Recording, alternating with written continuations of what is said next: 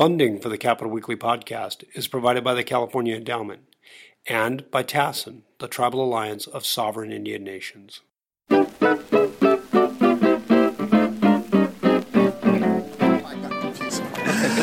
Greetings, this is John Howard from Capitol Weekly, and welcome to our weekly podcast. And our guest today, Jody Remke, the chair of the Fair Political Practices Commission. I didn't say political watchdog, I used the formal title. Good. Foster, executive director of Open California. Hi, John.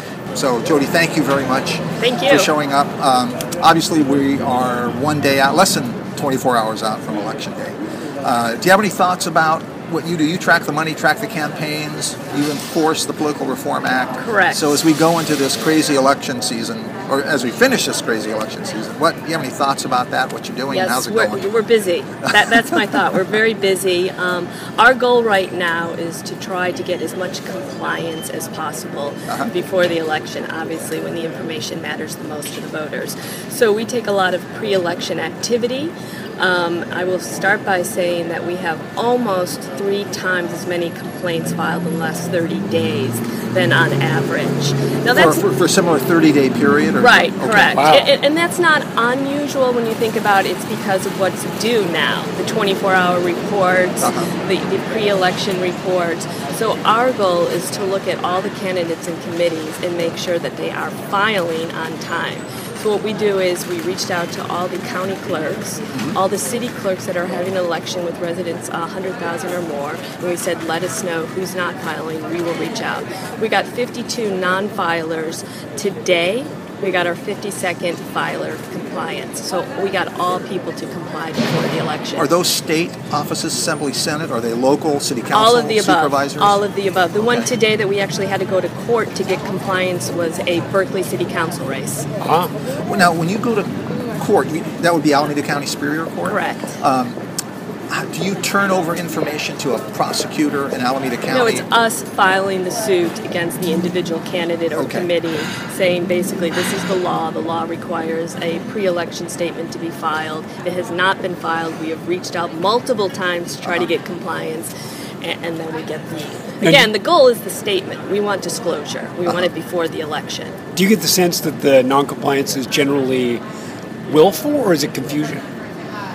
I think it's there's every possible explanation. Sometimes I do think it's confusion. Sometimes people think if there isn't a certain level of activity, they're not required to file. I mean, but those are clearly the smaller local races. When you start to talk about a state election, you're expected to have compliance and to understand the law. Are any of the, you mentioned 3 times as before, the similar period as before. Does this include state? Are we talking about Assembly and Senate and statewide? Correct. If you go to court, there's a clock that starts ticking, I guess. Is it possible to get resolution of these things before Election Day, or do they typically go on past Election Day? The case I was just talking about, the Berkeley City Council, I would say we got compliance today because he filed today. We went to court. He was ordered to file. He, in fact, did file today. So we have compliance. Now, that doesn't mean there's not going to be a violation brought against him, first of all, for an untimely filing, and second, we have to review the actual statements that were filed. But again, the first step is the compliance and the filing and the disclosure being the key. So, like I said, we always get an uptick in complaints before an election. And so our goal not only is to get to compliance, is to review complaints so that we can reject those that have no merit as quickly as possible. Because unfortunately, sometimes complaints are used as a campaign tactic by your opponent. And or to... Shocking. Shocking, I know. Shocked. You guys both look shocked. Or to, again, open a case and pursue investigation and try to wrap that up as quickly as possible. So despite the fact that we have 3 times the number of complaints we normally do, we were able, in the last 30 days, we were able to close or reject 25% of those. We opened 35% as active investigations, and the others are still under review and or trying to get immediate compliance. And Election Day really doesn't have anything to do in terms of resolving these complaints. I mean, after whether the person wins, loses, or draws, whatever, we will continue to pursue those cases and investigations that appear to have merit. Now, again, the other thing to do, like I said, our goal is to try to resolve as many as possible. I don't know if you had a chance to look at our November agenda, but we have 15 cases on the agenda that relate to this election, the November 2016 election. Again, is that number unusual? Is that, or is that insane? I think it's higher than usual because again, we've just made it such a priority right now to focus on as much pre-election activity as we can do as possible. Now, despite the fact that 3 times the complaints come in, we still have the same staff. What is your staff? It's 80 for the whole agency, but only a portion of that is for enforcement and compliance. We also have a legal division that gives out advice as we're required to do by statute. And I would just add, I always like to talk about that element because it's the flip side to everyone talking about unethical behavior and violations. The vast majority of officials, I like to argue, are trying to comply with the law. And that's why we get roughly 20,000 requests for advice a year. And again, yes, and that's at all levels, again, local, state. And how many people on the staff that handle those? Well, we have the lawyers and a technical division, so there are about 15 people responding by phone, email, and then if you want a more formal response, which provides certain immunity, you get a written letter. I did a count just on my own a couple days ago, how much money came in on the ballot props. The spending, and I came up with $461 million. Yeah, I heard 480 most recently, but it's about right because sometimes you get some double counting because money's being moved. Right. It's pretty. In fact, that in itself was kind of amazing. But yeah. That seems like an exponential increase, at least an increase over previous years and previous ballot proposition campaigns. It seems to me, from my end, although I know we've had campaigns. I think we're right about at the record. I think the record I heard was 470. So whether you're at a 460 or 480 number, we're close to the record. So we're about up there. Yeah. But my question, I guess, was: does this much dough affect how many the level of ethics violations? Does it have any? When you're talking about these amounts of money, I mean, they're just enormous. But when we talk about that amount of money, let's pause and talk about how many players we're talking about, because I think that's what's interesting whenever you talk about money in politics. If you look at, we also do a top 10 contributor list on our website. Hey, we do a top 100, and nobody likes ours either. So. Well, no, but we have to do a top 10. It's, again, required by law.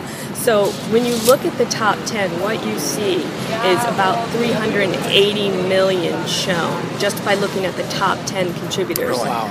So that's about 80% of the money. We're talking, obviously, a considerable amount of money. Yeah. 80% of that coming from the top 10 contributors to the 17 ballot measures. When I did the last count I did real quickly, that's about 200 different individuals or committees. 200. And that's posted at the FPPC website? Yes, it's on our website. fppc.ca.gov. Yes, thank you. So, yeah, one of our goals is to try to get that information out. That's what everyone's trying to do, right? How do we push out user-friendly information when we're talking about $480 million being provided to 17 issues? Well, I like the quick totals. I mean, so the top donors, great. The top spenders, great. Right. What's the top lobbying? I think you've done this before, but in lobbying expenditure, who are the top 50 firms? In the IEs, what are the top 50 right, IEs? I agree. That way I don't have to look at it. Right. You guys can do it. I think the top lobbying, again, when we're talking about the amount of money in politics today, everybody likes to talk about independent expenditures, granted a significant increase with contribution limits. I get that. Contributions in general. We're not into nuance. But the piece we're forgetting is the lobbying, special interest spent on lobbying, and that still is a vast majority of the pie when you're looking at all the money in politics.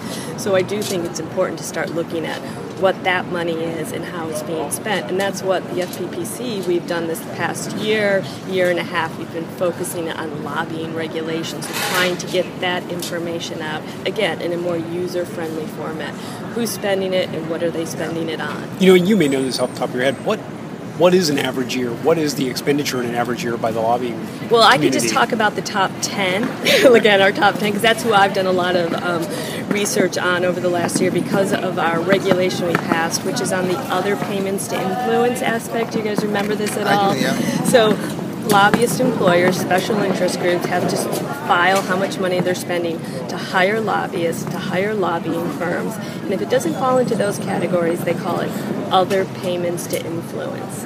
When you look at these reports over the past 15 years, you see that the number spent in other payments without disclosure as who they're paying, what they're spending it on, has grown to about 68% of the amount they're spending.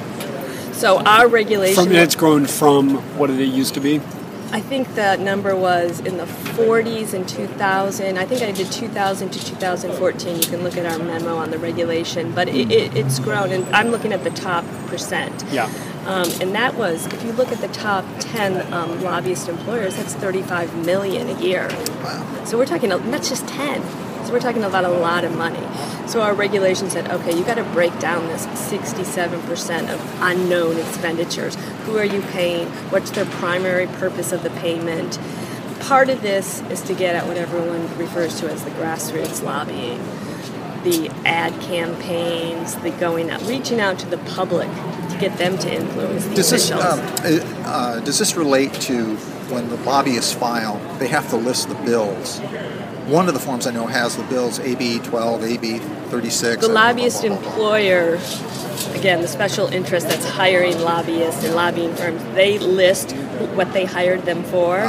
Again, an issue we really need to address because right now it looks like a barcode of just 30 people. There's this forest of tiny 8-point tile, even on, and you can boost it up to 250% on the screen, but it's really difficult. There are hundreds of bills out there. So if you guys can fix that, it's... Well, we're trying to fix it, and I will say it's the same answer to a lot of this. Again, we know just an enormous amount of money is in politics, but we got to figure out where it's going, who's spending it, and on what. And all of that goes back to our statewide database, CalAccess.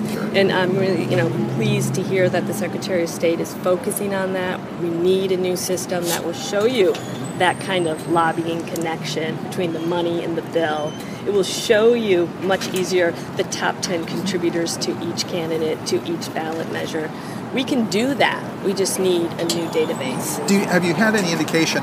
2012, I think it was. There was an indication about outside money, sort of out there, and it kind of percolated, and it was kind of coming up, and it didn't really get defined until after Election Day. Money that had come in. It was at Arizona. I think it was $15 million and some change. It came in, came back in. Are you seeing anything like that this time from the nonprofits getting involved? Well, following that case, there was legislation to basically stop what people call dark money, that money funneled through multiple organizations. Yeah, okay. Because now in California, we have some of the strongest laws in the country, and we are routinely pointed out as the toughest laws on this issue. Because now in California, if you give $50,000, regardless of what kind of organization you are, a 501c4, whatever you are, you have to disclose your donors. There is no more of this protection for non-disclosure. You have to disclose your donors at $1,000 each. And those are the kind of donors we're looking for. We're not looking at the $100 donation like we normally do, and we're talking this big amount of money. So we have really strong laws on that. Again, we passed a regulation this past year to kind of double down on that. If I'm an organization, I disclose my donors, and I see that's just another generic committee or organization, they also now have to disclose their donors. So, and again, you'll see that if you look at our top 10 on the ballot measures, for example, there's a generic named committee as one of the top contributors. They have to show their next two contributors. Do you know if they have to show on the spending side? Campaigns have to show sub-vendors. I know they show the vendors, but there was an issue. Sub-vendors, yes. The sub-vendors have to be shown, so you can trace it all the way down. Yeah, it's a little bit harder when you start getting into that, but yes. Now, it is for the reporters, too. Are you getting interest from other states asking about how this works? And you're saying that we're ahead of the game on this? Definitely. A lot of the reports you'll see on the national level, whether it's from the Brennan Center for Justice, talk about California and the success we've had and kind of looking to it as a model for other states. Kind of the pushback you get is, you can't require this, they shouldn't have to disclose it. Well, we've required it, they've disclosed it, and it's working. That's a train passing by out there, and we have somebody on horseback, a police officer on horseback. So This is true ambiance It is. of the Ambrosia Cafe, which, by the way, we want to make sort of our new home for doing these, like the Algonquin Round Table at 21. It's not quite that, but what could go wrong? Unless it's Well, it raining is Sacramento, John. It is Sacramento. Okay.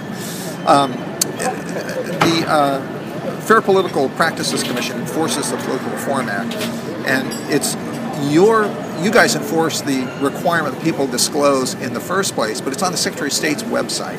Correct. Has there ever been any discussion about, can we go straight to the horse's mouth and get it off your website? Is there any reason we need to go over there, or is this a turf fight I shouldn't get into? Or I know it has been discussed. I'm not sure it's really the issue anymore, especially when you're talking about a database, an electronic database with electronic filers. I'm not sure it matters whether it's filed over there or filed with us. Again, we just need access. We have access. We work with the Secretary of State's office to get all the information we need. At this point in time, I think the time it would take to figure out if there is a turf war, if there is a battle, and pull it over to us, it's time wasted from getting a new system up and running, which is what we need most importantly. I guess one last question I wanted to ask you about the transparency, the need for more transparency, or what's your sense of transparency right now? I don't want you to take position on any ballot measures like the one that deals with transparency, but I mean, just from your end as an enforcement person, are you getting what you need, or are there some loopholes you think need to be fixed? Again, I would say, and I would really stress that California does have some of the toughest laws in the country. We require disclosure of almost every dollar to every committee. So the disclosure is there, but again, it's buried in a lot of paperwork and a complicated database that's not working to the extent it should be working. So what we need to do is to improve that database so that we can pull out the information and push it out to the public in a really user-friendly format. Okay. Fair enough. Jody Remke, Thank you very much for being here. Hey, thank you so much. Thanks. Putting up with all the bells and when the bell tolls. I didn't get when the bell tolls for thee on the thing again. I should have got that. It's on there now. Something to say. There you go. The Capital Weekly podcast is supported by TASIN, the Tribal Alliance of Sovereign Indian Nations.